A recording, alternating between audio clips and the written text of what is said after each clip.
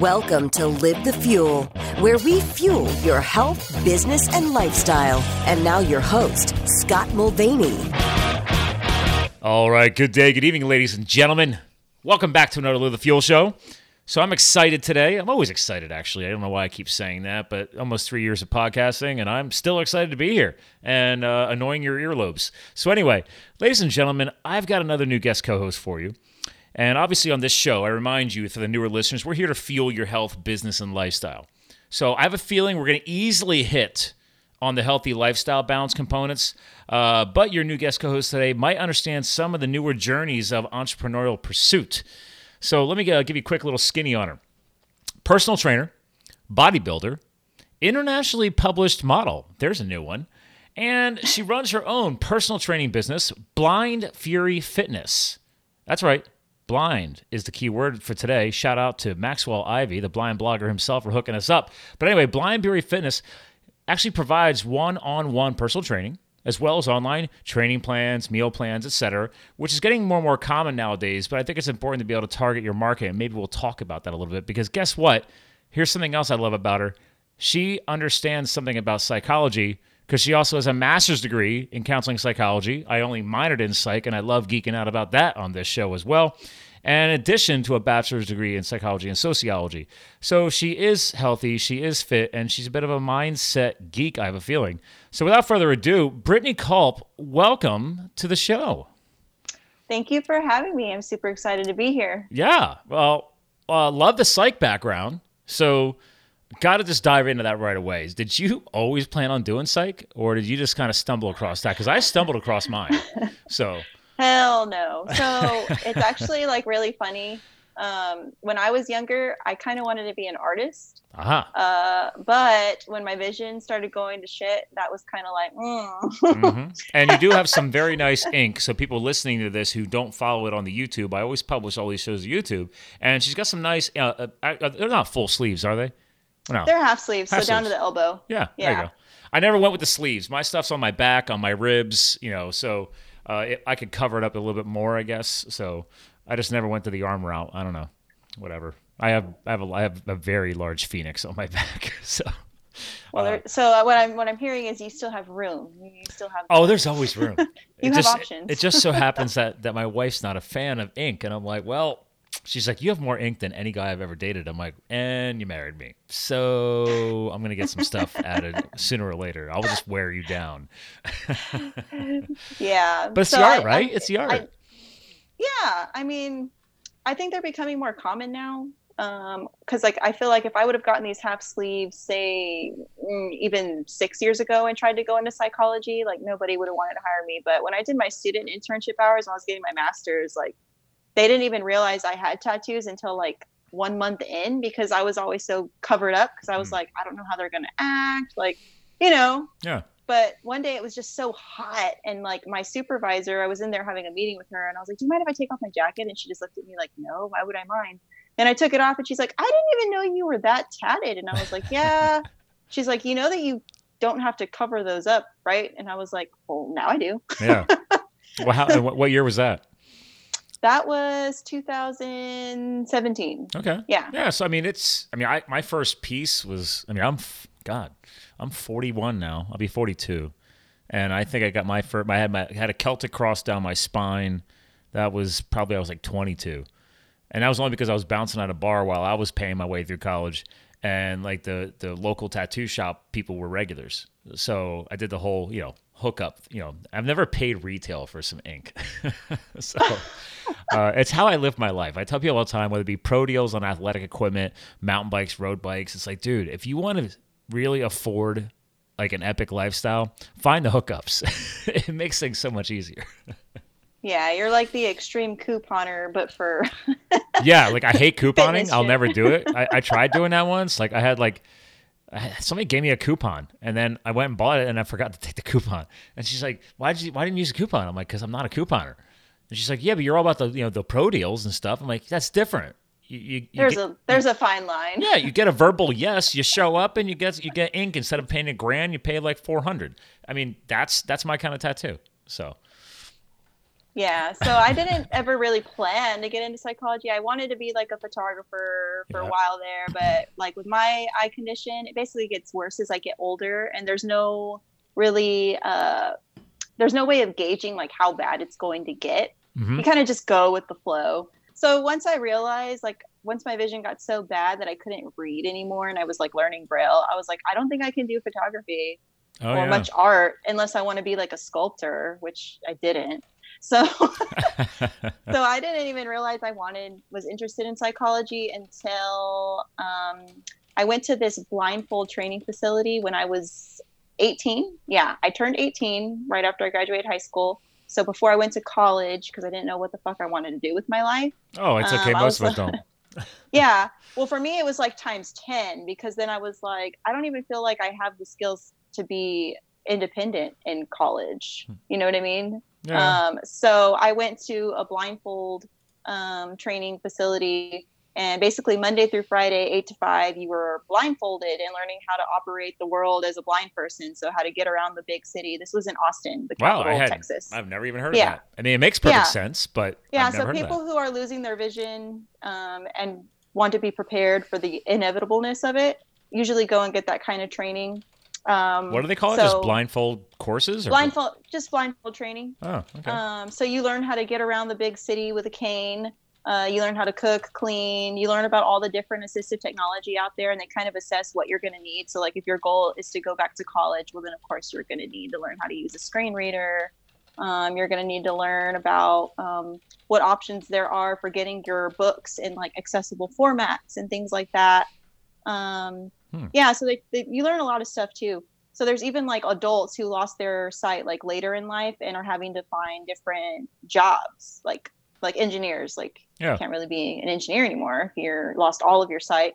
So, they're exploring new career avenues, how to live independently still, taking a different direction with their blindness.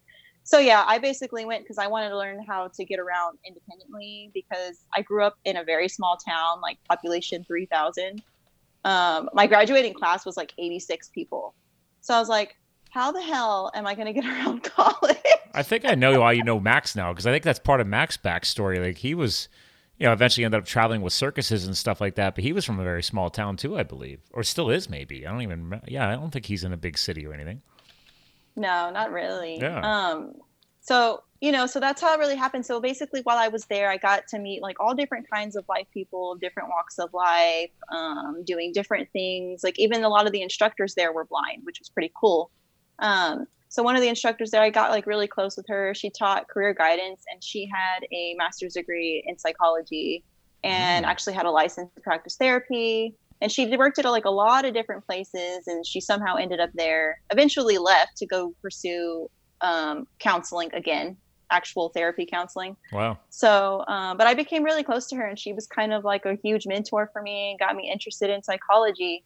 So when I graduated that blindfold training facility program and came back for college, I declared my major as psychology, and then I added the sociology on about 2 years in as a double major. And then, just hustle. I like it. Liked it. Yeah. Liked it a lot. Getting after it. That's when you find something that you clearly have been able to channel your passion into. What's it a big deal if you're adding on a second major? Well, I tell people like psychology is the study of the self and the mind, but then sociology helps with that too, because sociology is the study of people and cultures, and a lot of times the issues that we're struggling with ourselves have to do with our environment and the culture or the people that we're surrounded by. So it helps to understand other people that you're counseling if you understand that group think. I like that.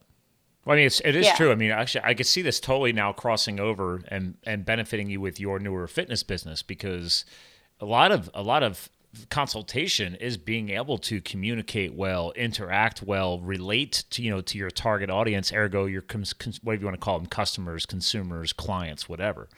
So I'm sure you're gonna be able to channel that exponentially into your growth of your business.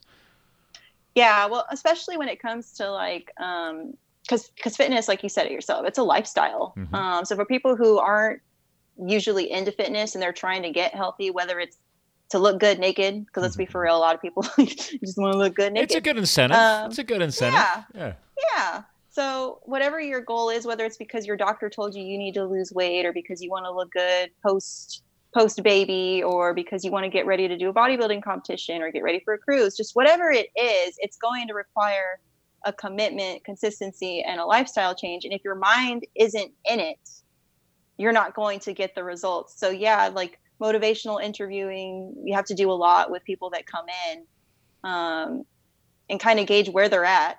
And yeah, like especially working out, it's mental as much as it is physical. Well, because there's always going to be hard days, you know? I mean, we've all had the good and bad days. Like I just got done trying my first ultra race on a mountain bike.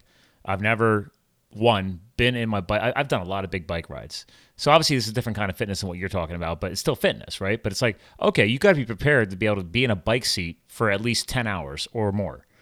Like, yeah, I used to teach spinning, okay, at a gym years ago. Okay, that was, hour-long class. Not the end of the world, and you're probably in and out of the saddle, for an hour. I mean, it's spinning.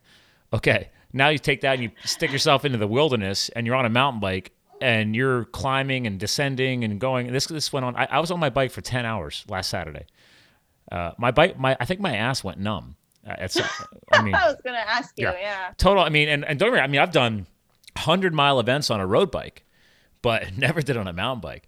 It was a new challenge. Well, all the different terrain. Yeah. Oh, it was definitely not I should say this.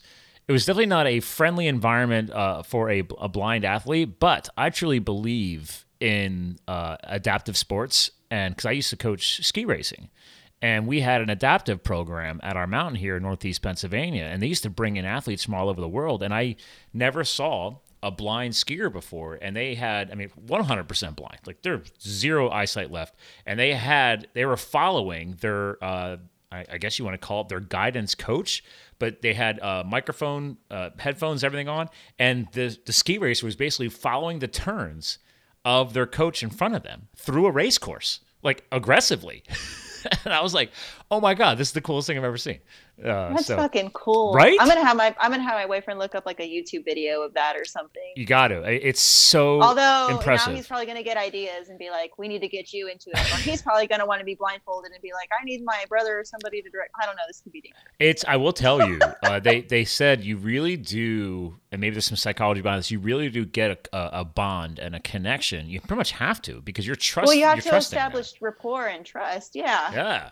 It's super challenging. I mean, I got to talk to some of the coaches, and they said it takes years, to build that. I mean, some youth athletes adapt pretty quickly.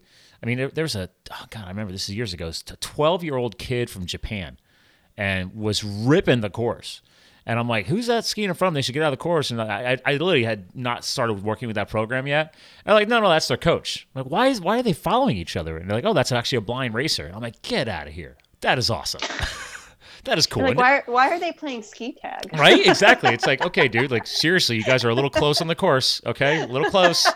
Yeah. Because I'm always looking at it as, hey, I don't want anybody crashing, running into each other. And they were so synchronized. It was so cool. It was just, it's impressive. So there you go. You got something new to check out. That's right. Ladies and gentlemen, try blindfolded skiing.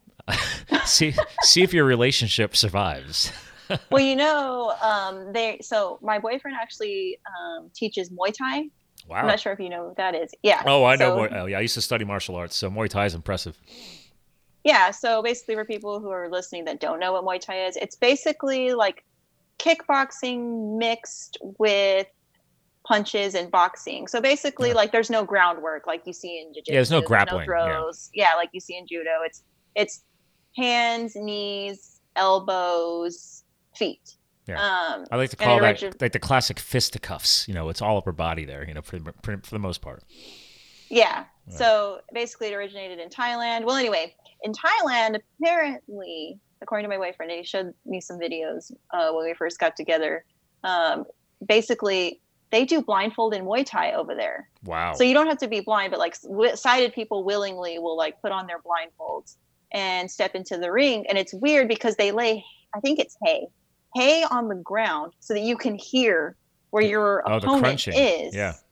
Yeah. And then he's like, it's not even so much that it's dangerous for the fighters, it's dangerous for the ref because they can't distinguish the footsteps between the ref and the opponent. Oh, man. So if the ref isn't careful, like, he's going to get, like, knocked the fuck out. That is awesome. See, now you got to make me Google something. I got to go on YouTube and find that. Ref gets knocked out. Championship fight. The hay did him in. The hay, yeah. But that's impressive, right? That a lot of people. I mean, listen, we've talked about this before. I've had Max on the show. I just mentioned you before we started the show today. I just found it. The guy I was talking to you about before we started recording, his name is David Steele. David Steele with an E on the end. Steele. Okay. I've heard the name. Yeah. He is actually in the RP Retinitis Pigmentosa support group. He actually runs a group called Stand By Me RP. And he's released, back when I recorded, I heard this October last year, the photo I used on his episode, he's already released 3 books. And all the books are his inspired poetry. So he's a poet. So he writes these poetry books, and they're all to help raise money for RP and all this. And it's really impressive guy. So, but that's thanks to Max and also Dave. I at least understand, okay, retinitis pigmentosa. I can actually say it now. Now, to a lot of people that are newer to the show, we've been geeking out a little bit here. Let's help them understand a little more about what you're going through, because you kind of hinted at, we watched this on YouTube. Well, then people are like, well, wait a minute. We're learning it from a blind fitness model and fitness guru, like getting after it. How is she watching YouTube? So let's help them understand your condition, where you're at today. So there's different degrees of blindness. So like when people think blindness, they think like pitch black. Right. And that's like false. Most blind and visually impaired people still retain some sort of vision, whether it's seeing shadows, seeing blurry, or seeing, at least light perception. There's only like maybe 3 to 4% of the blindness population that see complete darkness. Okay. So, yeah. So, and then it also, everybody's remaining vision will depend on what their condition is. Like, did they lose their vision because of diabetes, traumatic brain injury, detached retinas, retinitis pigmentosa, which is what I have. And, the thing about RP, as I mentioned earlier, is the progression pattern. Everybody's is different. Everybody's vision deteriorates at different speeds over time. So me and Max and Dave, we probably don't all see the same, even though we have the same disorder.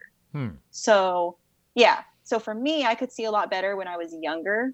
I got diagnosed with RP when I was 5. Granted, when I was like 1 year old, they already kind of had a feeling that I had it, because like when I started, basically around the time I started crawling, I was like bumping into shit. And my mom was probably thinking, she didn't say this, but this is what I always tell people. She either thought I was like stupid as fuck, or or it's like, well, there's something else wrong. Yeah. Okay. There's something wrong with her. I don't know what it is, but okay. Yeah. So as I got older and they could really like send me to a specialist and confirm that it was RP, that's what happened. So when I was 5, I got diagnosed. And by then they were like, so she's probably going to go blind by the time she's 21. I'm 28 and I still have some residual vision. So that just goes to show you they have don't left percentage wise. It's really hard to say, because that's another thing too. You have good days and bad days, depending how tired you are.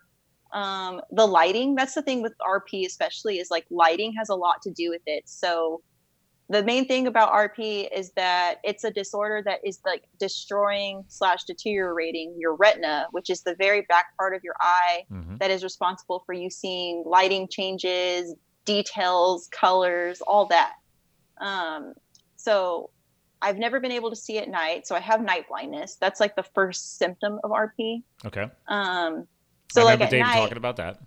Yeah. So at night, like I don't see anything, but I can see street lights. So like they just look like balls of light, though. I can't see the pole that's attached to them.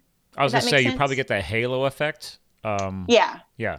The only reason why I know about that is because I had LASIK surgery when I was firefighting years ago, and I wanted to protect my eyes from the fire because I was wearing contacts and I didn't want to melt them onto my eyeballs. So I went and got LASIK. And I remember as soon as you came out of the LASIK surgery, they said, number 1, rest, sleep, because your eyes just had laser beam shot into them. But 2, they said you're probably in the first like day or so, it won't be able to focus properly, and you're going to get night vision issues, and you're going to, like, if you look at a light, it's going to have a halo effect or that glowing ball thing, and you're not going to be able to focus. So that's why I was like, oh, man, I'm flashing back to my eye surgery. So yeah, it's like a really bad acid trip. So it's like, yeah. I can't speak to that one. I can't either, but I can assume. Well, from what we hear, and read, speculation. This is all speculation. Yes, but yes. Yeah, so that's the first sign, and then after that, it just kind of slowly just gets you just slowly start to be able to not see as far. So I can see maybe like 3 to 5 feet in front of me on a good day. But the other big characteristic of RP is what we call tunnel vision. So it's like looking through a straw. You don't have any peripheral vision. You can't. So if I'm looking straight ahead, I can't see on the sides. Yeah. I can't see directly above me or underneath me. So if I'm looking straight ahead and there's something on the ground and I don't know it's there, I'm going to trip over it. So it's very limited vision. So basically, as you just get older, that tunnel gets narrower. The distance you're able to see gets, less and less. And then your colors kind of start getting distorted too. So like when I was younger, around 7, they realized I had trouble with distinguishing blue and green from each other. Yeah. Because in your retina, you have your rods, which are responsible for the lighting, your eyes being able to adjust in different lighting situations. And then there's the cones, which are responsible for you seeing like details. So like making out faces and seeing colors and things like that. So what are your thoughts on, I can't remember which podcast I did. I've had too many now. We're approaching 300 shows, by the way. I'm not sure if you're going to be in before the 300 lineup or not, but we'll find out. But somebody told me on a show, they mentioned how they literally cured their poor eyesight with eye exercises. What are your thoughts? I call bullshit. I mean, so there is articles on this. Like, okay, so what the fuck are eye exercises? That's why I'm asking you. I was like, okay, well, I never bothered really digging into it. How many sets and reps do I need to do of eye exercises? I mean, I mean, this is obviously tied into other. It's not just physical things, right? You also it's balanced with like you hinted at earlier, proper rest and recovery. For example, like right now, I'm wearing my blue blocker glasses because it's after sunset. So I don't, for example, I've had enough blue blocker gurus on here to talk about the impacts of blue light on our eyes from all the technology that our bodies were never designed to handle. So I try and block that whenever I can. But yeah, I mean, that's why I thought I'd ask quick. I was like, does she know about eye exercises? Is that a thing? So that's another thing too. It may help for certain things, but it's definitely not going to help with RP because, like I said, RP, your retina it's deteriorating. Okay. There's not going to be anything that's going to prevent that. It's an inevitable. I mean, if you want to call it a pending doom, so be it. I just say it is what it is. Yeah. But because, that's another thing, too, I hear a lot. They're like, they can't just, like, transplant your eyes. I'm like, that's only in the fucking movies. Like, yeah, come on. No, that's a legit surgery. Yeah, I mean, that's crazy. The only part of the eye that is transplantable is the cornea. Oh, wait a minute. So, I just figured out who it was. Dr. Travis Ziegler, who is an eye doctor, and he runs the not-for-profit I Love Cares. I remember him telling me that he's literally helped people improve their vision and stop wearing prescriptive eyewear with eye exercises. But again, to your point, this is going to be tied to people with basic your garden variety eye problems.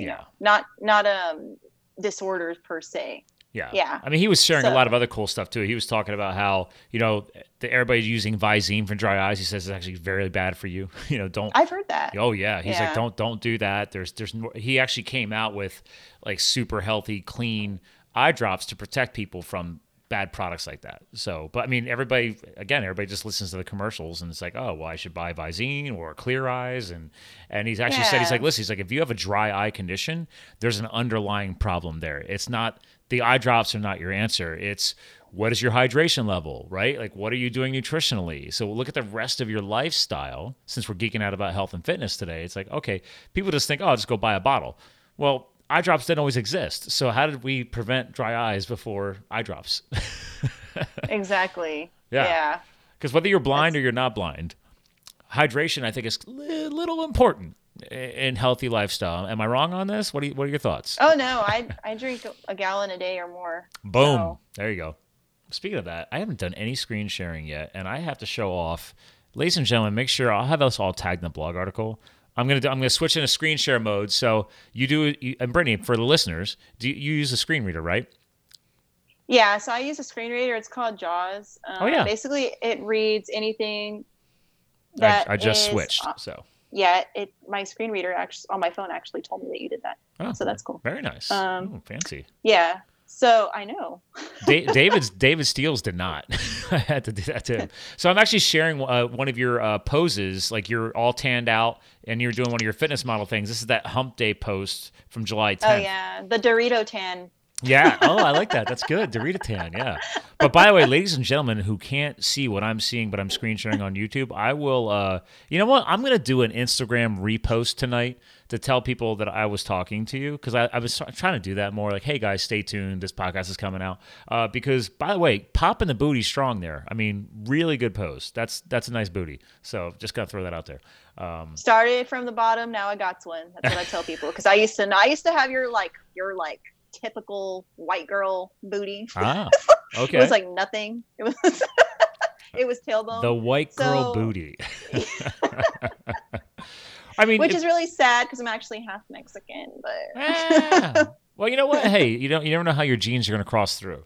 But anyway, real quick, ladies and gentlemen, if you're hearing this, Culp Brit, so at Culp Brit on Instagram, she's got over 6,000 followers, so people are loving your feed. So you're really growing a good following.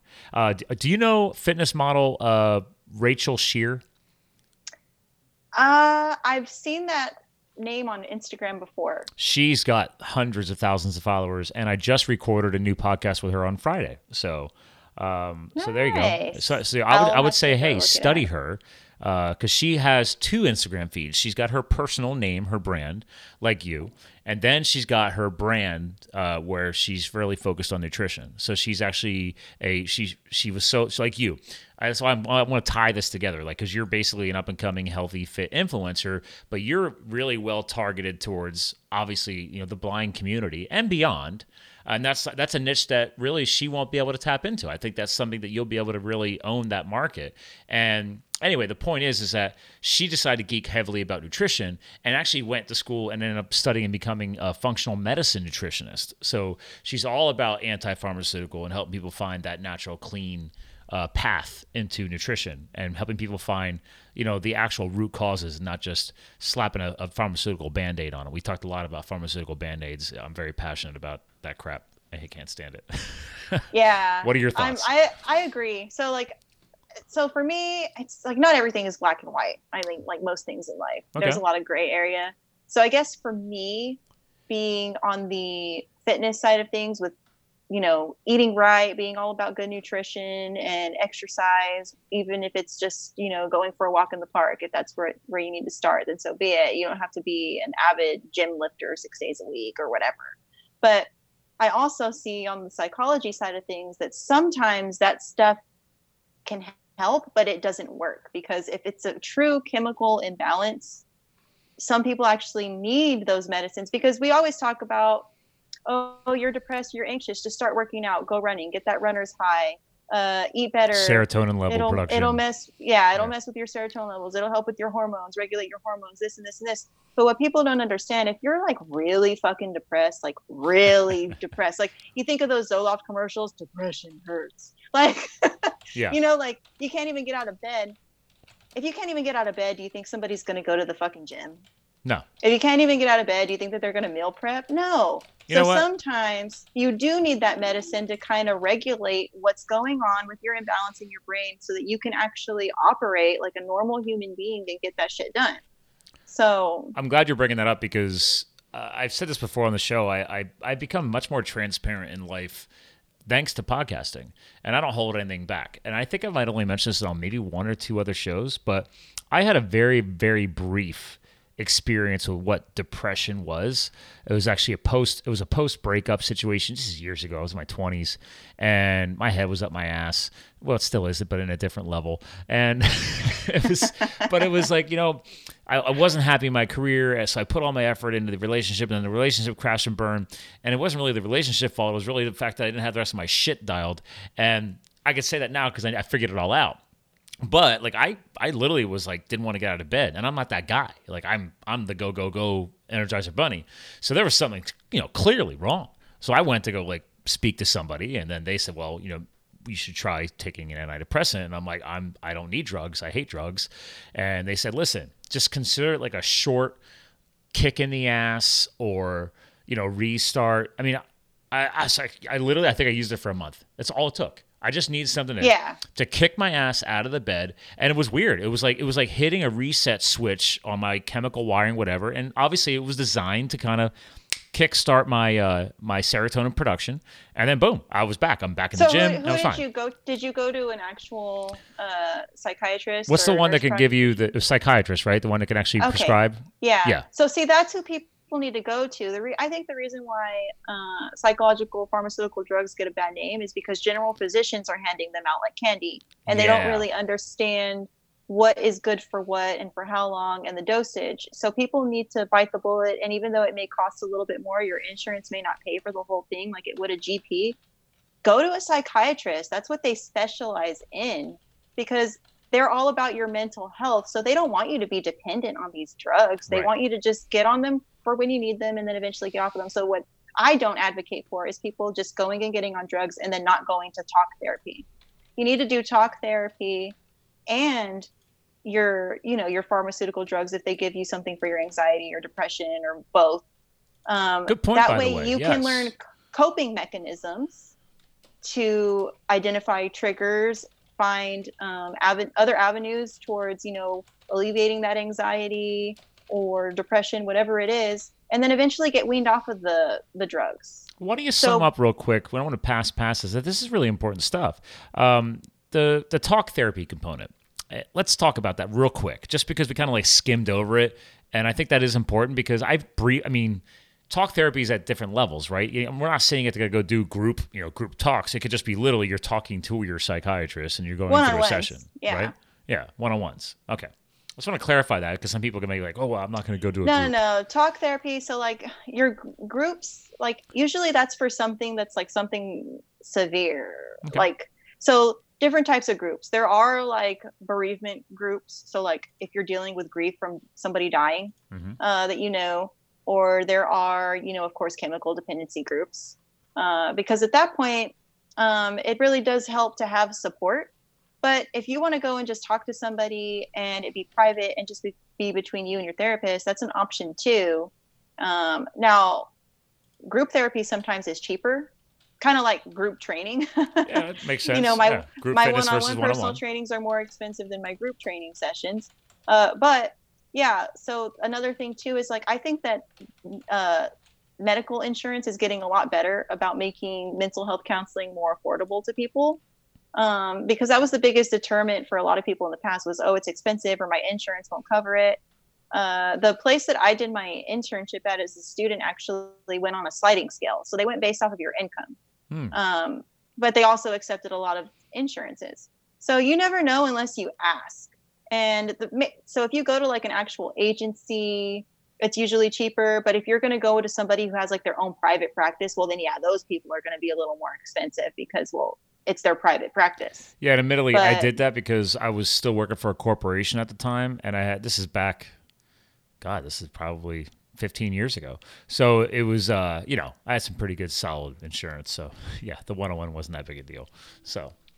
Yeah, and if you're a student, so that's the biggest thing too, because I think that like it happens a lot, like how you said, like in your 20s, you go through these bouts of anxiety and depression, whether it be because of breakups or because you're kind of lost in life or you just don't know what direction your life is going. There's actually, if you're a college student, most college campuses have free counseling for students. Yeah. A great book I read back then was, and the funny thing is now if you Google it or go on Amazon, there's more than one version of it. I actually found a book called Quarter Life Crisis. And I was like, am I really literally snapping? Like, I was like, what the fuck is this shit? And it was actually a really good book. I will say it was, because everybody thinks everybody has a meltdown in the midlife crisis. Well, I mean, especially nowadays, like what you just brought up. I mean, the millennial generation is pretty high strung, man. Like some people are taking shit a little bit too seriously. I mean, am I wrong on that? No, I totally agree. I think a lot of it has to do with social media. Everybody's allowed to voice their opinion. And then at the same time, everybody thinks that since this person's voicing their opinion, that means I can argue mine. Mm-hmm. And everybody's trying to change everybody's mind. It's just like, just let them fucking be. Yeah. Let them have you're not going to change anybody's mind about certain We have freedom of speech in our Constitution because it's our right to speak. It doesn't mean you got to sit there then counteract and create a fight out of every damn little comment. Yeah, exactly. That's definitely. But, back to like the whole counseling thing, I think it gets a bad rap because people they don't know enough about it. And on top of that too, they're just like, how is talking to somebody really going to help me? Well, how is not talking about your problems going to help you? Yeah. Wait. It's better to swallow it and just leave it deep down, and then maybe it'll manifest later. Or who are you talking to? Like your sometimes, yes, your friends can be a good means of support, but sometimes they're just going to tell you what you want to hear. They're just going to kind of tell you to just like put it to the side. It's a phase. You're going to get over it. You need to talk to somebody who's not biased and has specialized in dealing with these kinds of things. So especially depending on what the issue is. I got a question then for you. So because I know a little bit about psychology, you know a lot more about psychology than I do. After you learned all this stuff, and it takes a few years, but then do you eventually reach a point where your friends, like, you just pretty much tell them how it is, whether they like it or not? Because I reached that point. I'm like, you know what, guys? You're not going to like what I'm going to tell you. So but as your friend, I'm not going to I'm tired of sugarcoating shit. Like, here's the deal. Pull your head out of your ass. I'm the tough love friend now. I don't know. I mean, you're probably much more delicate than I am. I don't know. What are your thoughts on that? Yeah, I try to be a little more delicate. But even before, that was another reason why I got into counseling and psychology, was because I was always the friend that people wanted to tell their fucking problems to. I know. Yeah. I'm not saying it's a bad thing, but yeah, like I try not to really necessarily counsel my friends because one, that's unethical, but two, It's just like you got to kind of let people figure things out for themselves. Now, if it gets to a certain point where I'm like, okay, this is getting ridiculous and really detrimental, then yeah, I'm going to say something. But I think a lot of times, like people need to figure things out on their own. I think a lot of people are afraid to, and that's something I always remind my friends. I'm like, guys, like you can't keep talking to. Like, I have friends going through a divorce right now. Like I'm literally friends with both sides of the equation, which just sucks. But I was like, guys, like just get it done. All right. You had mediators, then you went to the lawyer thing. Now you're wasting money. And then everybody's talking about it. Like, just stop talking about it. Or like, finally suck it up and go get a new counselor or something. Like, you can't keep talking to your friends because we're stuck in the middle of it. And we're not here for that. We're here to be your friends. We're not here to hear both sides of the war. It's like, this is why professionals exist. Well, okay? That too, especially with couples. Because so when I did my internship, where I did my stuff, it wasn't like a specialty kind of place. Like they literally saw all kinds of people. So they saw couples, they saw children, adolescents, adults, even elderly people, families. So I got to experience like all kinds of populations. And I was most hesitant to work with couples. And I told my supervisor that. And she's like, well, you have to at least counsel 2 couples during your internship here, because how are you going to know if you're going to like it or be good at it if you haven't tried it? I'm just like, that's a good point. It just seems like a lot of toxicity. Yeah. I already have enough time handling one person. I was like, I don't know. I was like, but yeah, okay, I'll try it. I didn't dislike it as much as I thought, but I still knew I definitely don't want to be a couples counselor. Like if I worked at an agency where I had to have a few couples on my docket or whatever, then so be it. But my bread and butter really isn't counseling. And it's mostly because you just can kind of cut the tension with a knife. Like you have 2 people that sometimes are at the point where they fucking hate each other. Yeah. And each person tries to get you on their side. Oh, I know, right? So, You really think that I noticed that as a friend. I'm like, if you did this to your counselors, no wonder they fired you. I mean, that's like you're putting your counselor in the middle of your hell. So not only are you there trying to, help each person as well as help them together, because that's what they're there for. They're there so that they can function together. Mm-hmm. But you're also trying to be Switzerland. Yeah, that's rough. And it's a lot. So couples weren't my thing.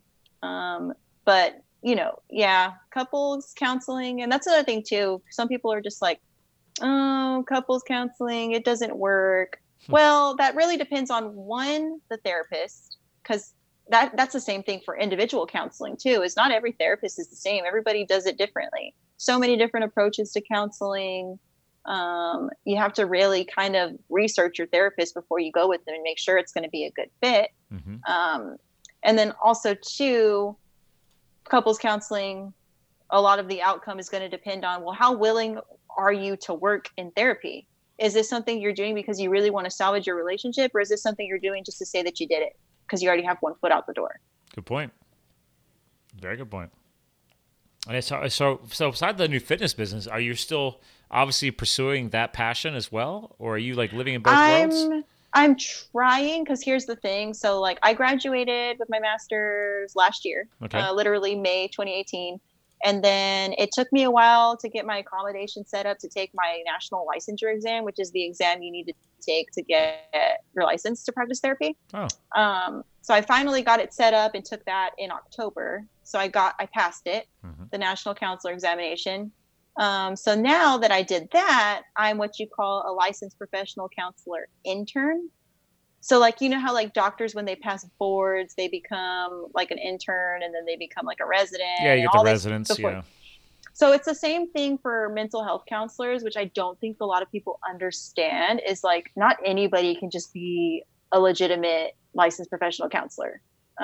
They've made it a lot more difficult, which is good. It's kind of like gatekeeping in a way, if you think about it.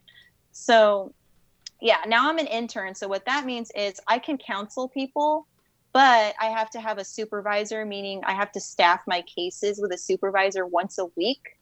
And I also can't bill insurances yet. So I can't do private practice or work at a place where they operate fully on taking insurance from people. So it's really hard right now, especially in the area where I live, which is Corpus Christi, to find a licensed professional counselor intern job, because most people want to hire fully licensed counselors. Yeah. Because why? They can accept insurances. They don't need a supervisor. You're basically a free agent at that point. So it's really probably hard. You pretty much have to find that diamond in the rough who's willing to be that mentor and help you get through that transition. Since October, I've been trying to find a job in that realm, or I've even started looking in bigger cities. But it's really hard, because then the catch-22 to that is the ones that you can find, because you have to do 3,000 LPCI hours. Wow. That's a lot. That's a lot. Most places, even in the bigger cities, want you to have at least 6 months to a year's worth into your LPCI. So it's kind of one of those things like, how can I get experience if nobody's going to be willing to give me the chance? And on top of that, too, I don't really like to be a bitter Betty and say, oh, they're not picking me because of my visual impairment. But let's be for real. A lot of people do see that as a liability. And if they don't know enough about visual impairments or blindness, you're really not going to be at the front of the running pool a lot of times. Okay, I'll pull the ignorance card here for myself. Last time I checked, from a psychology standpoint, I think having a good ear is actually more important than a good eye. So if you ask, so I'll give you an example. I feel like you're actually tuned for this. Yeah, you would think. I actually had an informal phone interview with some place that I inquired, because I saw that they were hiring and they were going to accept LPCIs, licensed professional counselor interns. So I actually emailed them. I was like, hey, I saw on your website that you were hiring, and it's the type of agency I did my student internship at. I told them where I did my internship. I was like, I'd really like to come in for an interview. So they actually called me, one of the owners, and she literally spent like 20 minutes telling me like her whole life story, which I was like, okay. Um, Interesting. and then finally she started asking me about me. And of course I didn't tell her I was visually impaired that moment, because I was like, maybe I Why should do you just have wait to? until I go in for the interview, because you really don't have to disclose that. No, there's laws for That's that. against, Yeah. yeah. So I was just telling her about my experience and what I was looking to do. And she's like, well, we're looking for somebody full-time. And I'm like, well, that's perfect. I don't want part-time. I want full-time because I'm trying to get my hours done. And she's like, oh, okay. But then she started telling me that a lot of my work would be with children, ages 3 to 10. And my biggest thing, so I don't know how much you know about counseling kids, but a lot of their therapy is done through play. Yeah, which is very I just know about visual. coaching. Coaching is Okay. fine. I don't go into the counseling Yeah. side. So for counseling children, especially ages 3 to 10, they did demonstrate a lot of what they're feeling through their play. So how they play with toys, you can tell a lot by like how a child plays as to what they're feeling inside. Because if you think about it, they're not 3 to 10. They're not going to know what depressed means. They True. don't know how to really verbalize what they're feeling. So counseling kids is very visual. So at that point, I had to tell her, I had to be honest, because she was making it seem like 50% or more was going to be working with kids. And then at that point, it wouldn't be a good fit. And it's really not what I'm passionate about doing anyway. I prefer adolescents on up. So I told her, well, I wouldn't mind counseling kids, but I just, at my internship, I sat in on a few play therapy sessions and it was a little difficult for me. And she asked why. And I said, well, because I am visually impaired. And then she's just like, well, how visually impaired? Which, first of all, you're not supposed to ask. Right. But anyways, I'm an open book. So I told her about, how much I could see. I told her about what kind of population I did have success counseling with. I even gave her names and referrals. And she was just really stuck on it. Like, so how do you counsel people? And I'm like, how do you counsel people? Verbally and with my ears. Why? And then she's just like, well, what do you do with nonverbal cues? And like for nonverbal cues is basically like facial expressions. Yeah, mannerisms. Mannerisms and things like that. And I'm like, well, you can tell a lot by like the inflection of somebody's voice. Mm-hmm. You can hear somebody if they're uncomfortable by just the way they're breathing or the fidgeting in their chair. I can hear when somebody's smiling. Like that. You know? Yeah, or you can just even ask them. I would ask my clients a lot, like if there was silence, which silence isn't a bad thing. Silence sometimes can be really good because that means they're either thinking or deliberating something or something's sinking in. If the silence was a little too long, I would ask, what are you thinking? So, I mean, Nice. It's not rocket science. But for her, it was a huge deterrent because then she was like, all right, well, send me your resume and we'll call you for an interview. Never heard anything from her. Yeah, one, I'm going to go ahead and back you up. I've done a lot of hiring and firing over the years when I was in my corporate space. That's why small businesses should really hire HR agencies, because she's probably stepping some few boundaries that should not have been stepped. But hey, I always say this: everything happens for a reason. You would not have been successful in that environment because you need to be supported. You need to be mentored properly and not have that kind of attitude. So. Yeah, and the place I did my student internship at, they actually wanted to hire me when my internship was over, but I still had a semester's worth of classes to take before I could graduate. So they had to fill that spot. So, yeah, I've just been waiting. But in the meantime, I've just been doing my personal training because the hours are flexible. I was I going to like say, doing it.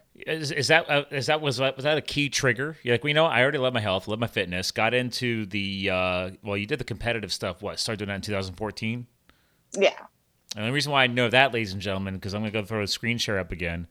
That's right. She was published in Strong Fitness Magazine. I'm an athlete who just happens to be blind. So just wanted to do some screen sharing on there because I love when people get published in magazines. So congrats on that. And Thank you. And what's the name of the pup? Pixie. Pixie. That's a fun name. Now, obviously, is that a fully trained seeing eye dog? Yes. All yes, right. she is. She's from Jersey. Yep. Jersey. Hi. Oh man, I was born there. So, and people Yeah. still actually want to talk to me. So that obviously what you're discovering about yourself is that obviously, listen, I still passionate about psychology is what I'm hearing, but hey man, I got to pay the bills. I got to take advantage of flexibility. If that happens, great. If not, who knows? You may literally, with all this side hustle, grow a more successful business doing this. I don't know. What are you seeing right now? Literally seeing. Yeah, I think so, because like I said, I barely started my business technically a year ago. Mm-hmm. And at that point, it was my final semester of grad school. I needed some extra income because I was getting ready to go to my first national show in Miami, Florida, which is super expensive. So I was like, I need to start making some money, because who knows how long it's going to take before I find a counseling job, because it's competitive and it's slim pickings down here in this area. So, and on top of that too, I was always getting asked by people for nutrition advice and training advice. And I just gave so much free shit away that actually worked for people. I was like, I should start charging. Well, So- that, and if nothing else, make them at least get you a solid testimonial that you can eventually publish on a website, put on social media. So if you are going to give it away, at least get some Well, that's what long-term I value did. out of that. I actually had a friend who came to me and was like, I'm just so unhappy with my body, but I can't afford a trainer and I can't afford this. And then I said, look, if you let me post some transformation pictures, because I know that I can get you a transformation, I'll give you something. Smart move. So that's what I did. And then even when I first broadcasted that I was going to start my own training business, I put some feelers out there for what I call billboard clients.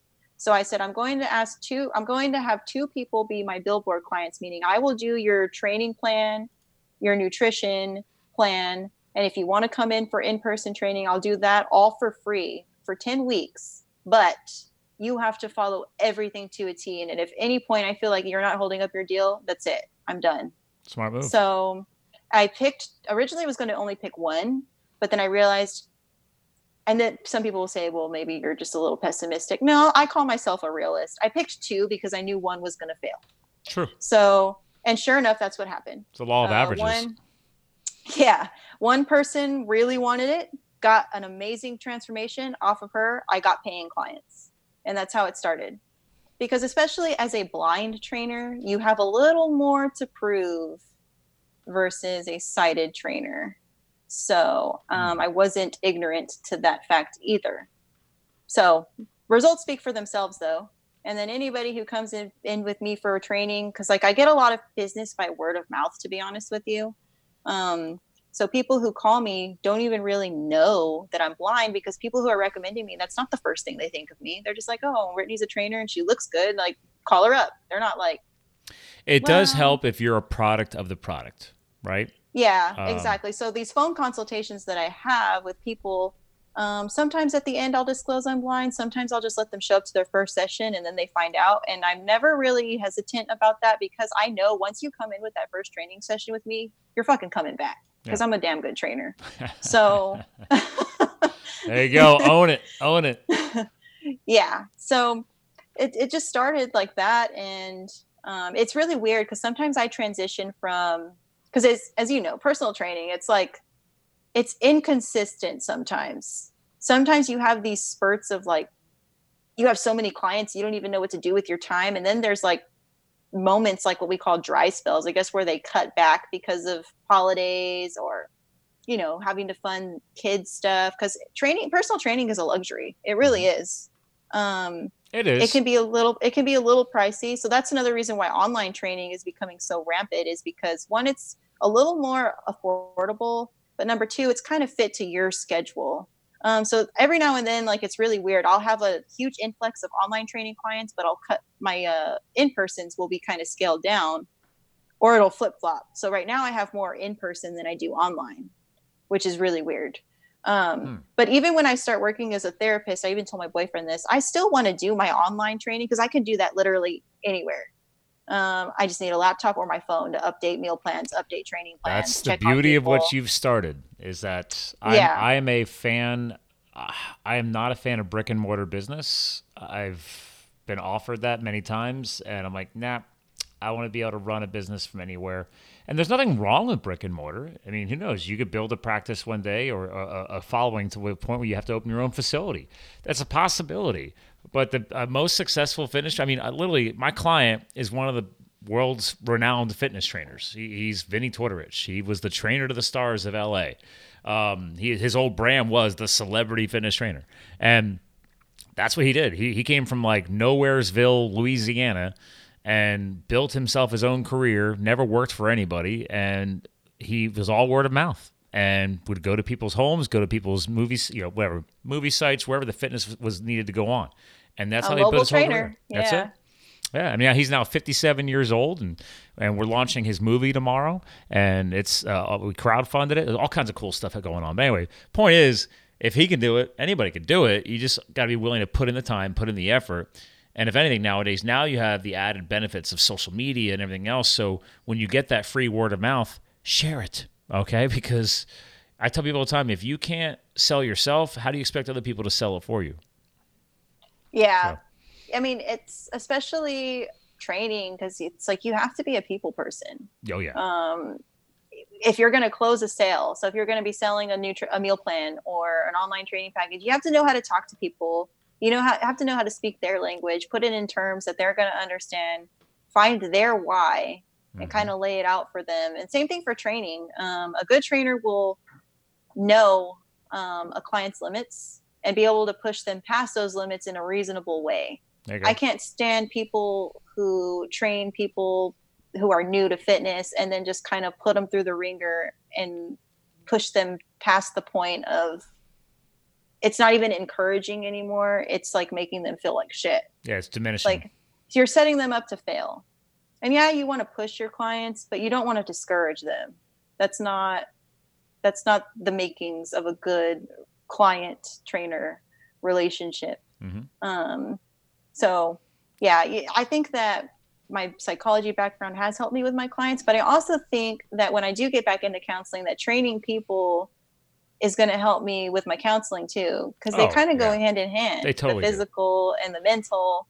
And I mean, I think I even learned that a lot about myself through bodybuilding, which is funny because like psychology, when I was, doing my master's and doing all these things and getting really into the science and the philosophicalness of psychology, is like I learned a lot about myself more than anything, which is really interesting. But bodybuilding kind of just took it to a whole other level, because when you're depleted from cutting carbs and doing cardio twice a day sometimes, and then lifting even when you have no energy and you still have life going on outside of that, your mind goes to some really dark fucking places sometimes. Yeah, I agree with you. I've not done the fitness modeling or bodybuilding component, but every person I've ever spoken with has always confirmed that, guys, you don't look like that 24/7, 365, and if you tried to, it's a very unhealthy lifestyle. And usually people have to push themselves to those extreme limits right before showtime,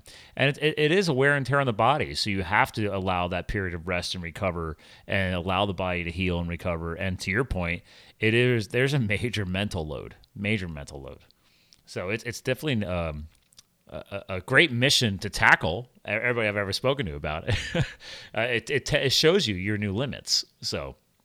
That's why they say that only like 5% of the population can do bodybuilding. So, and it's because of the mental side of it. And I actually did like my GRP, which is my graduate research project. So it's like a step below a thesis. So like a thesis, you write a proposal and then you do the study. For a GRP, you just write up the proposal, but you have to provide what instruments you would be using, what surveys you'd be using. You have to write up all the consent forms and everything. You just don't do the study. So that's what I did. I did the GRP. And my GRP was actually on basically, does bodybuilding cause mental and eating disorders, or do people who already kind of have mental disorders and eating discrepancies gravitate towards bodybuilding? Interesting. So, and basically it was the latter, that people who kind of already have these tendencies tend to supplement bodybuilding as a means of kind of rationalizing their issues. It's not so much that bodybuilding, if you have the right mindset going into bodybuilding, you're going to come out of it just fine, maybe even better. But if you're using bodybuilding to hide something that isn't healthy, it's just going to make it worse. Bodybuilding isn't going to fix your problems. No, it's not going to be this thing that turns your shit around. It's really not. Well, it goes back to if people have body image, self-image issues, back to your point, if there is an eating disorder, I agree with you. I mean, if you can, I mean, to be fair, if it's spun the right way and you can come out of that with discovering what you're capable of doing in a positive, healthy way, but it does sound like it's probably few and far between. It doesn't sound like not everybody comes out of that in a healthier mindset. A lot of that kind of goes with like who you pick to be your coach too, because some coaches aren't really about healthy. They're kind of about win at all costs. Yeah, they're about the records. And then you have some coaches that are a little more evidence-based, that care about your health over everything. And, that's another thing too. Just like how I told you to research your therapist if you're going to go get mental health counseling. If you're going to research your personal trainer, if you're going to do bodybuilding, research your coach, because just because they have people that are doing well doesn't mean that they're doing it healthy. Because the way I see it, which has caused me to shift my focus and my inner circle a lot, as of lately especially, is competing is a fucking hobby. All right? There's very few people that make money off of bodybuilding. Now, you can hustle the hell out of yourself, yes, and you can open up like a training business like I did, but the training business and things like that is what's going to make you money. Stepping on stage isn't going to make you money. You spend money to get up there and do that. And I think that people are disillusioned. And above all else, I say it's a hobby. But really, at the end of the day, what do you get from it? You get a trophy. You have to do bodybuilding or anything in life like that because you love doing it. You can't do it because you think you're going to be famous or because you're going to be the next big thing. And people get lost in that, I think, and they're willing to do whatever it takes, even if afterwards, when that's all gone, what are you left with? Some fucking trophies collecting dust on your wall? Yeah, what'd you learn from it? What's the good you took moving forward from all that, right? And if you're not doing it healthy, you're not going to be able to sustain it long term, which means you're going to just be a picture of a good body, and then you're going to sit there completely looking different because your body just doesn't know what to do with itself. So yeah, there's a couple of podcasts that can reinforce everything you just said. I just got done looking for them because I couldn't remember which numbers, but I had a Dr. Mimi Secor. She's late 50s, 60s, hot. I mean, so she's representing, you can age well in any age, but she's a nurse practitioner doctor and hardcore advocate for, again, what she's learned through her daughter's bodybuilding experience, her own bodybuilding experience, the importance, like she's a big advocate for obviously fitness, moving the body, but also LCHF, low carb, high fat. Then I had on, this is what you just talked about sustainable, healthy practices. This guy's name is Wade Lightheart. He was back on like 256. He talked about, he made it to the Mr. Universe level. And dude, he said afterwards he was so jacked up because he was doing all the wrong supplementation. He said his gut health and gut biology was literally broken down and destroyed. He had all kinds of GI side effects and everything else because he thought he was doing everything right and following all the coach's advice, and he was literally destroying his body from the inside out. It was pretty crazy. So it can get pretty hardcore. Yeah. So even the most reputable, quote unquote, reputable coaches who have the records, you really need to don't talk to them. Talk to the athletes who are with them and who used to be with them to get their experience. And I wish I would have learned that sooner, but I've learned it now. So for me, as of right now, where I'm at, I'm not going to compete again until 2020 because I'm really trying to. Okay. Yeah, I'm still going to compete. Cool. I love competing. Like I said, at the end of the day, you have to love doing it. And I do want to get my pro card and be the first IFBB bikini pro who is blind. I really do. Okay. I've always said, even when I first started in 2014, after I did my first show, because that's the thing about your first show. It's either your goal for your first show is just to do your first show because you don't know what to expect. You know what I mean? Yeah. You really don't. So after you do your first show, it's either going to be something that you're going to be like, that was fun, never want to do it again. At least I have these pictures to show how good I looked. Or you're going to be like, I'm hungry for more. For me, I was hungry for more. Nobody ever thought I would have made it to nationals. And I don't say that because like, oh, I'm trying to make it seem like I was this underdog, like, you know what I mean? Like these freaking story, like, you know what I mean? This Lifetime movie story. But nobody ever took me seriously enough to think I was going to make it to nationals. And for a while there, I didn't even think I was going to make it to nationals. And then I realized I'm my own worst enemy. If I don't believe it's going to happen, it's fucking not.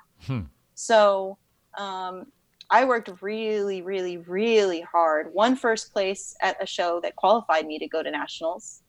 And went to nationals, and I didn't do badly.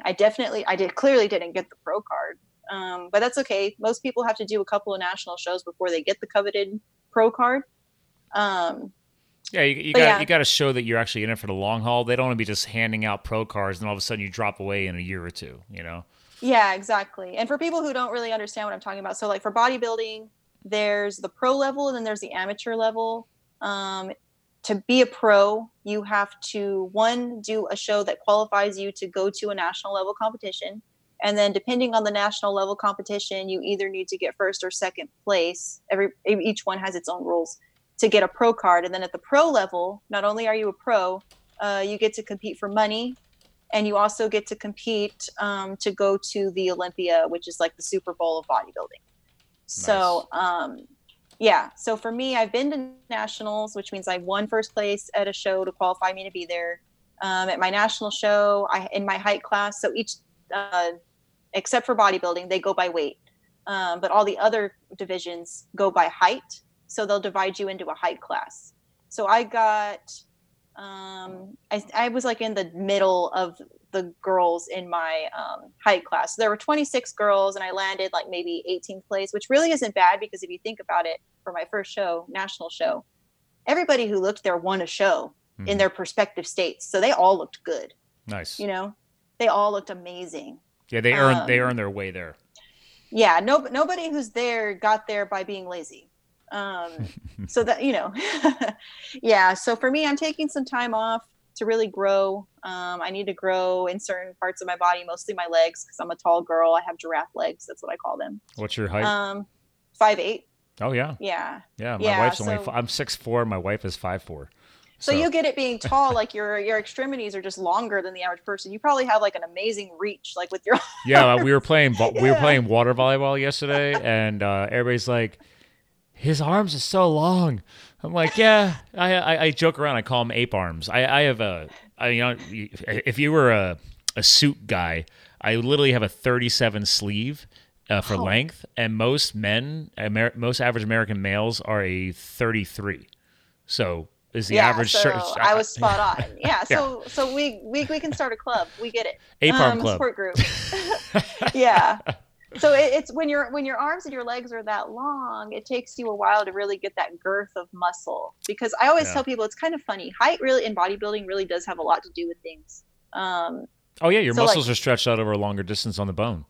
So yeah. So if you're short and you put on 3 pounds of muscle, it's good. It's gonna look even bigger versus on a tall person. So like if I were to put on 3 pounds of muscle, you're gonna be like, where? Yeah. On a short person, you're gonna be like, oh yeah, I see it. So for me, I'm gonna take a longer off season to really grow. But and actually nobody knows this, so this will be the first time I'm even kind of somewhat publicly announcing it. Ooh, I'm actually going to do powerlifting. That a girl. See, I'm a CFL1 trainer, so I'm a CrossFitter. So it's I'm a big proponent of either, hey, pick powerlifting, pick Olympic lifting. You know, everybody's got their own style, but like mix it up, man. Like challenge your body. It's all about well-balanced functional fitness. Like mix it up. But powerlifting, that'll make your legs strong. Yeah. Oh yeah. Yeah. So I did my first powerlifting session last week, and I'm only doing deadlift category. Yep. That's good for the butt. Yeah. And so legs. yeah, definitely. I noticed because I would deadlift for bodybuilding, but not that heavy. Yeah. So yeah, I'm going to do my first powerlifting meet in December.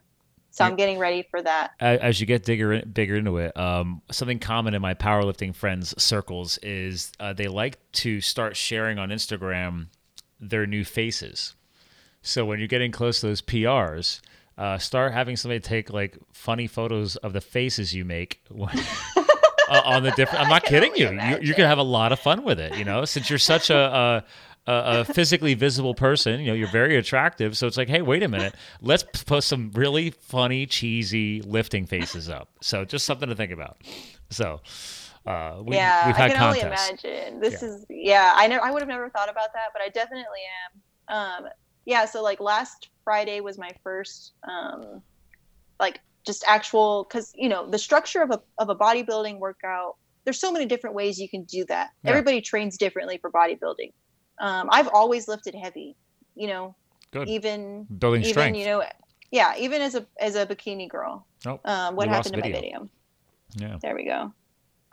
Those darn iPhones. I know. It's not back yet. Let me see. It should. Oh, there we go. There she is. Yeah. So even as keep going. I actually wanted to screen share your Facebook page anyway for Blind Fury Fitness, but keep going. I'm listening. Okay.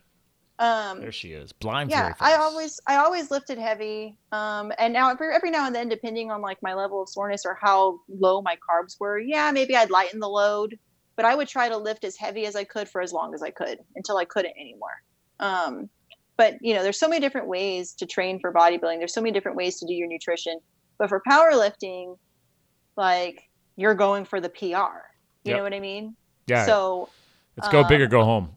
Yeah, I think the most I ever deadlifted, as I was training for a show for bodybuilding, was like maybe 185. That was the most I ever deadlifted. And for my first day last week, I did 3 sets of 3 reps at 250. Nice. I just got some screen sharing. We still have your video back, but keep going. We're listening. I don't know why your video's off. I don't know either. It's weird. Let me see. Darn you, iPhone. There it goes. Okay. So you're already getting into the PR life. I like it.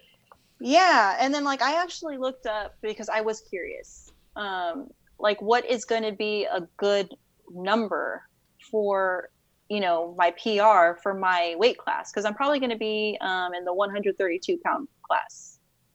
Okay. And it said for an elite power lifter in that class, you're usually lifting between 319 and 330. So I was like, on a deadlift. Not bad for day one. I'm already at 250. Yeah. So, and being tall, that is more challenging you have a longer pull. So I haven't tested, because I've been doing so much bike training. I haven't tested a PR on a deadlift in probably over a year. My last PR was 375. So yeah, well, my powerlifting coach made a good point. So for deadlift in powerlifting, you can pick whatever stance you want. So a lot of people go wide. So so shorter people tend to do your traditional Romanian kind of deadlift. Mm-hmm. But if you're tall, like me and you, with long arms, you actually have an advantage if you do a sumo, so a wider, because your arms are so long, you have the leverage to pull that shit up. I've never done, unless we specifically were training a sumo move, I've always set my PRs classic Romanian, so I've always made myself work for it. Yeah, so maybe try your sumo, because you might be able to actually add on some numbers because you have the leverage with your arms. Yeah. And I am adding more training back in again now that race was done last weekend. My wife was like, "You leaned out too much." She's like, "You got to put some." She's like, "You're already a tall, lean dude." She's like, I was like, "Yeah, but I dropped 10 pounds for this race," because I'm like, it was a 100-mile race that I was trying to do, and I'm like, dude, that's 10 less pounds that I have to pedal through the wilderness mountains of Pennsylvania. I'm good. Do you remember that movie, A Bug's Life? Yes. I just think of that walking stick.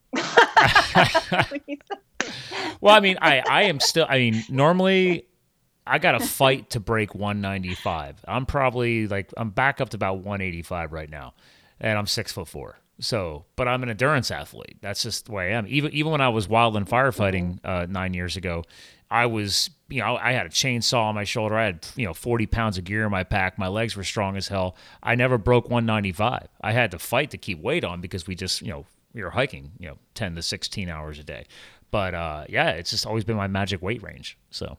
Yeah, well, your metabolism is probably pretty quick because of the type of training and the type of work you've always done. Yeah. Well, and the past 2 years, I've gone full bore into ketogenic training. I was about to say that too. Oh, yeah. Your nutrition is I'm dialed. Special. Yeah. I tried keto before. Kudos to you. It wasn't for me.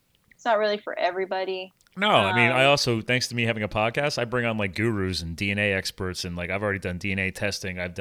Next up is I want to get like a full-blown hormonal panel analysis, because I just like to find out more about the body. And now you know exactly what's supposed to work for you. So I've been wanting to do that, but so like, as I told you, like I'm in the process of, I recently switched coaches. Mm-hmm. So the coach I'm with now is a little more evidence-based, and like I'm eating more food than I've ever eaten before, and I still haven't gained weight. If you eat the right food, you don't have exactly. The biggest problems are the excessive sugars and grains, because grains are converted to sugars, and if your body can't handle it all, it stores it away in fat.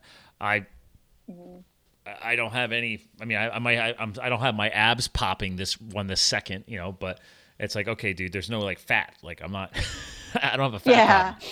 So, yeah, I pig out, dude. I'll crush multi steaks. Yeah, I have my own. There's a local eatery near here. I have my own omelet. It's a 6-egg omelet stuffed with veggies, bacon, a side of bacon, and smoked Gouda cheese. And they serve it, and people looking at me and are like, "That's not on the menu." I'm like, "No, that's Scott's omelet." I've been ordering since I've ordered it since they've opened it. The guy when he first made it didn't know how to make it because it was so big, so they served it on like a restaurant like chef cutting board. Like it was like a 3-foot by 2-foot cutting board. I'm like, "What the hell is this? You're embarrassing me." He's like, "Dude, I don't." He's like, "It's so big." He's like, "I don't know how to make it fit a plate." I mean, now 3 years later, he's figured it out. But you know what's funny? There's a place here in town called Atomic Omelet that we used to go to a lot, that sounds good. It's really is good. And I actually ordered an 8-egg omelet one time, and they were like, "You're not going to eat all that." And then I ate it all, and they came back. They asked my boyfriend, "Did you help her with that?" And he's like, "Nope." Well, and also, so obviously, I didn't eat probably the rest of the day until the evening. You know, this is, I don't eat like those things 3 times a day. So. Yeah. Yeah. For me, what I'm learning about my body doing this different type of nutrition is that my body actually loves carbs. Used to kind of keep them at a moderate level before, and now it's pretty high. If I have to say right now, I'm probably eating around 250 grams of carbs a day. Yeah. So for a female, that's usually not common, but it's working. You're not chugging down ho-hos, for your carbs. No. I'm eating, for breakfast, I will have a bagel and some fruit. Even before bed, I'm having fruit and rice cakes with peanut butter. Yeah. And, see, the movie we have coming out tomorrow would blow your mind, because that's completely opposite of what you just said.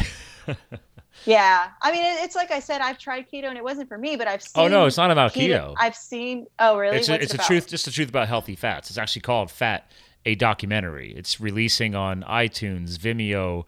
That's phase 1 of the movie release. We crowdfunded this thing all last year. I ran all the marketing for it. So, I mean, it's got world-renowned doctors and researchers, but it's about teaching people the impacts of excessive carbohydrates and grains on the human body, and why fat got a really bad rap, and why avocados are good for you unless you have an allergy, or olive oil is good for you.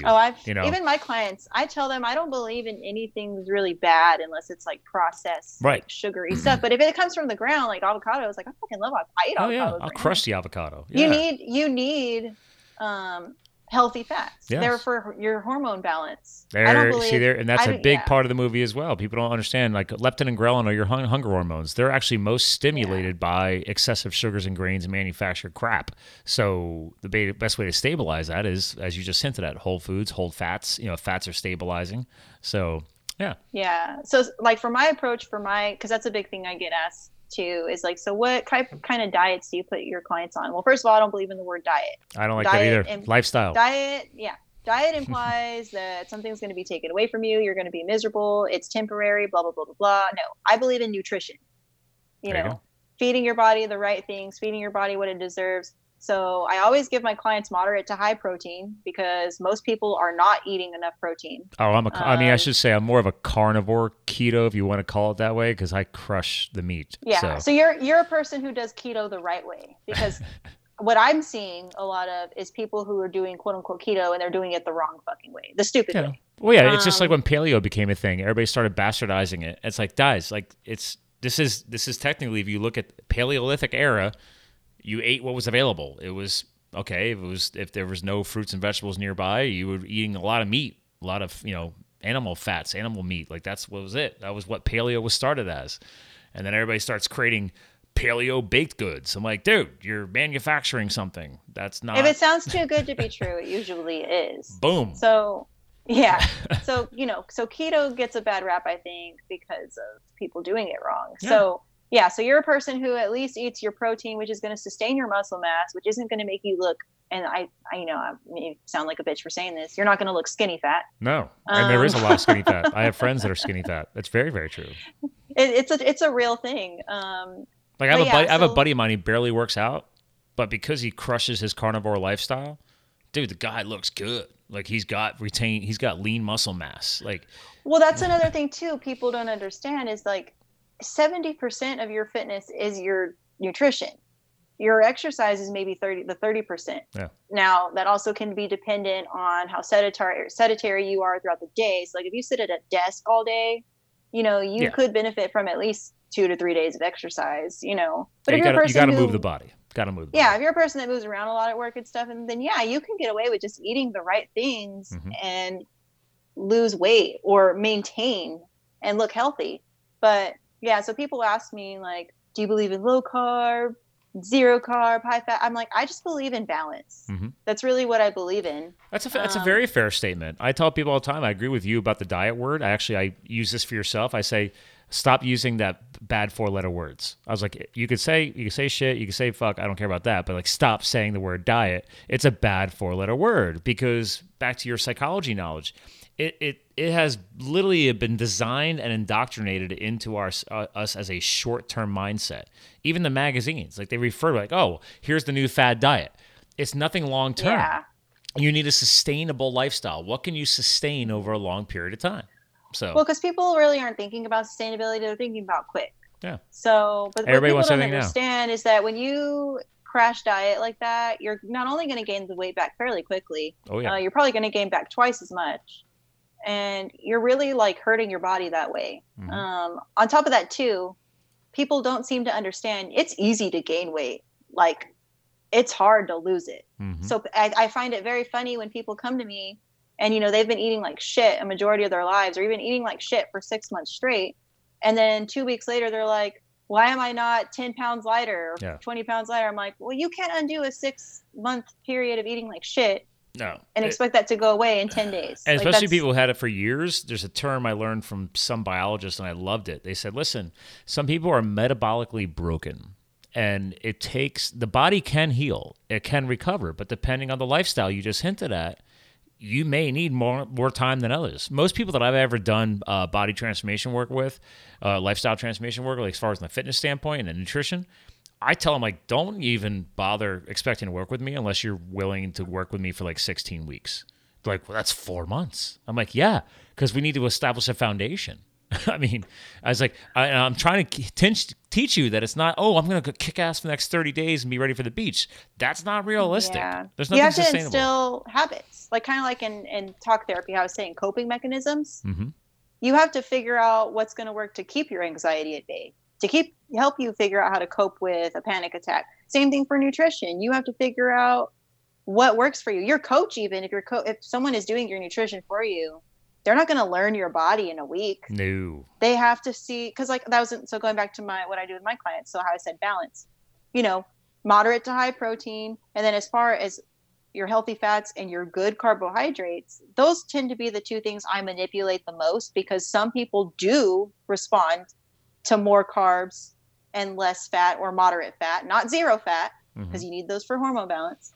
And then I have clients who it's the opposite. They respond to high fat and moderate carb. So everybody's body really is different. So like you were saying, you were going to go get one of those tests done to see what it is really that your body craves and what it needs and what it benefits from the most. Yeah. That's a really good thing to get. I personally haven't gotten one. I want to go get one done, but just by trying a different approach this time with this new person doing my nutrition, I'm learning quite a bit, Cool. But yeah, so like I don't believe in a diet. I don't believe in zero anything. I just believe in balance, and not everybody is the same. And even then, what worked for you 5-10 years ago isn't always going to work for you, because your body composition is always changing. As we get older, our hormones are always changing. Well, the biggest thing for weight loss and weight gain is hormones. That you got to figure out the hormone balance. That's it, or reprogramming, or whatever it is in your life cycle. That's the biggest thing. Like, you could take all the science out of the equation. It's like, dude, if you could figure out what is jacking your hormones up, down, all over the place, that's boom. You've just hacked a big part of the equation. Or even stress. Well, again, because cortisol levels affect your hormone balances. See, it's all tied together. It's a never-ending circle. Yeah, it's awesome. I just realized we go on major long form tonight. I love all of our chatting because we're coming up on almost an hour and a half, ladies and gentlemen. We've only done this a few times on the show, but you have such a gift for the gab. So that's why you're on a podcast right now, and we have so much crap to talk about. It's awesome. I love this. I'll just have to come back again. There you go. Darn. Oh, well. Well, you do have a lot to talk about. I'm excited for you. So, actually, let me do one more screen share because I did just share this. But, ladies and gentlemen, I love the logo you had designed. You love your sparkles and fire. Blind Fury Fitness out of Corpus Christi. Now, because we have the power of digital media nowadays, are you just targeting local, or are you also considering doing some digital coaching? Like online coaching? I do online training for out-of-town clients too. Good. So smart move. Very smart had move. people in Virginia. I've had people in other states. other cities here in Texas. Mm-hmm. I've had somebody in Washington before. I am trying to really branch into out of state. Yeah, there's no excuse now. You could do this. You could have a Zoom call like we're doing today, and boom, done. Yeah, exactly. So no, I'm not exclusive to Texas or my area. That's the beauty of online training. You can be anywhere. You just check in with me once a week, because I do weekly updates for most of my package bundles, just depending. But yeah, if anyone's ever interested, I always tell them, give me a call. Your consultation's free. We talk about 30 minutes, figure out what it is that you want. I'll recommend what I think would be good. We talk about what's in your budget, things like that. There you go. I like it. Well, and one last plug for Maxwell Ivy. Thank you, Max. Max is the man. Again, theblindblogger.net is his site. He does have his own podcast because Brittany was just aired on July 8th for What's Your Excuse, his podcast. So, again, some more love there. So you're getting out there. I like it. How many podcasts now once this one's done?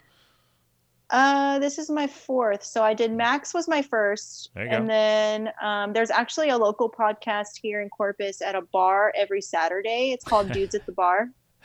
Dudes at the Bar. Okay. Yeah, Dudes at the Bar. A photographer friend of mine, Philip, he hosts that podcast. And it's literally him and then his friend Selena and 2 other dudes who work at that bar. Cool. Just talking about random things. So I've been on there twice, and they pretty much just told me, like, you don't even have to ask, just drop in. There you go. Whenever. It's every Saturday. So I did 2 with them, and then yours is my 4th. Awesome. And I actually really enjoy doing these. Somebody told me I needed to like do my own, but I'm like, I don't know about that. Maybe in a few months when I get more experience. Don't rush it. There is thousands of new podcasts every freaking day. So I always tell people, like, I waited and like I was a voracious consumer, and actually I launched my show 3 years ago this September when I met Max because I went to the Mid-Atlantic Podcast Conference, which I'll be speaking at again this year. And I know Max came again last year, so I'm hoping he's coming again this year. He spoke last year too. So Max is awesome, but one thing I've learned over the years, like, it eventually got to the point where I'm like, man, there's so many good podcasts, but there's also a lot of shitty podcasts. And I was like, I've got something to share. My keyword is fuel. I want to fuel people's health, their nutrition, their fitness, that healthy lifestyle, sharing some of the entrepreneurial stuff like you just shared today. So it's like, dude, let's rock a show, and the rest is history. But wait until it feels right. Or if you start getting that itch and you just got to scratch it. That's how I looked at it. So yeah. For now, I'll just enjoy being a guest. And honestly, that's all you can do. I keep telling people all the time, like, guys, podcasts aren't slowing down. It's a great medium. This is free content, ladies and gentlemen. Like, she took time out of her evening. I took time out of my evening to record. And now this is evergreen content for you as you grow your brand, because it's always going to be there unless for some reason I went online and deleted everything off, which I don't do that. I'm a marketing professional. Why would I do that? So, well, listen, Brittany, I've had a blast. But all of my guest co-hosts, I asked them to help close the show out. And this is not a huge deal, but it's like, you know what? You've shared so much today. Is there something kind of all-encompassing that kind of sums you up, or kind of like your bigger picture, your bigger mission that you want to leave behind for the listeners that say, hey, you know what? This is Brittany, man. This is where I'm going. This is what I want to do. I don't know. All-encompassing message you want to share? I think it just comes back to something simple, that I had mentioned in one of my interviews for a magazine that I did. It's called Center Stage Magazine. Okay. And it's very simple. It's 3 words. Find your why. I think for anything in life, whether it's your fitness, your career, friendships that you're maintaining or thinking about cutting off, a relationship, taking a leap of faith and starting a new business venture, just anything in general, I think you should always find your why, because that's going to give you the answers that you're looking for and help dictate your decisions moving forward. I love it. We've talked about the why many, many times on this show, so you've just aligned yourself quite well, because if you don't know your why in life, figure it out. It'll help drive so much change and so much positive movement forward. It's ridiculous. So I give you a resounding yes. I completely agree. All right, well, so hang tight. I want to give you a proper goodbye off the air. Ladies and gentlemen, that was Brittany Culp. All right, Blind Fury Fitness. Check her out on the Instagram. Check her out on the Facebook. You can like and follow her. You can do all the online stalking that everybody does to this day. And then, yes, once this airs, you'll be able to go read up on her on the blog article, watch her on YouTube, and obviously share, because sharing is caring, this podcast with many, many other people, ladies and gentlemen. So thanks for listening in. Ladies and gentlemen, that was Brittany Culp. She's definitely here to help fuel your health, your business, your lifestyle. We've done that today. Yes. And remember, you too can live the fuel, ladies and gentlemen. Brittany is. We'll talk to you guys again soon. Thank you for subscribing to Live the Fuel. Stay connected on Facebook, Twitter, and Instagram @Live the Fuel. And remember, you too can live the fuel. So please visit us at livethefuel.com.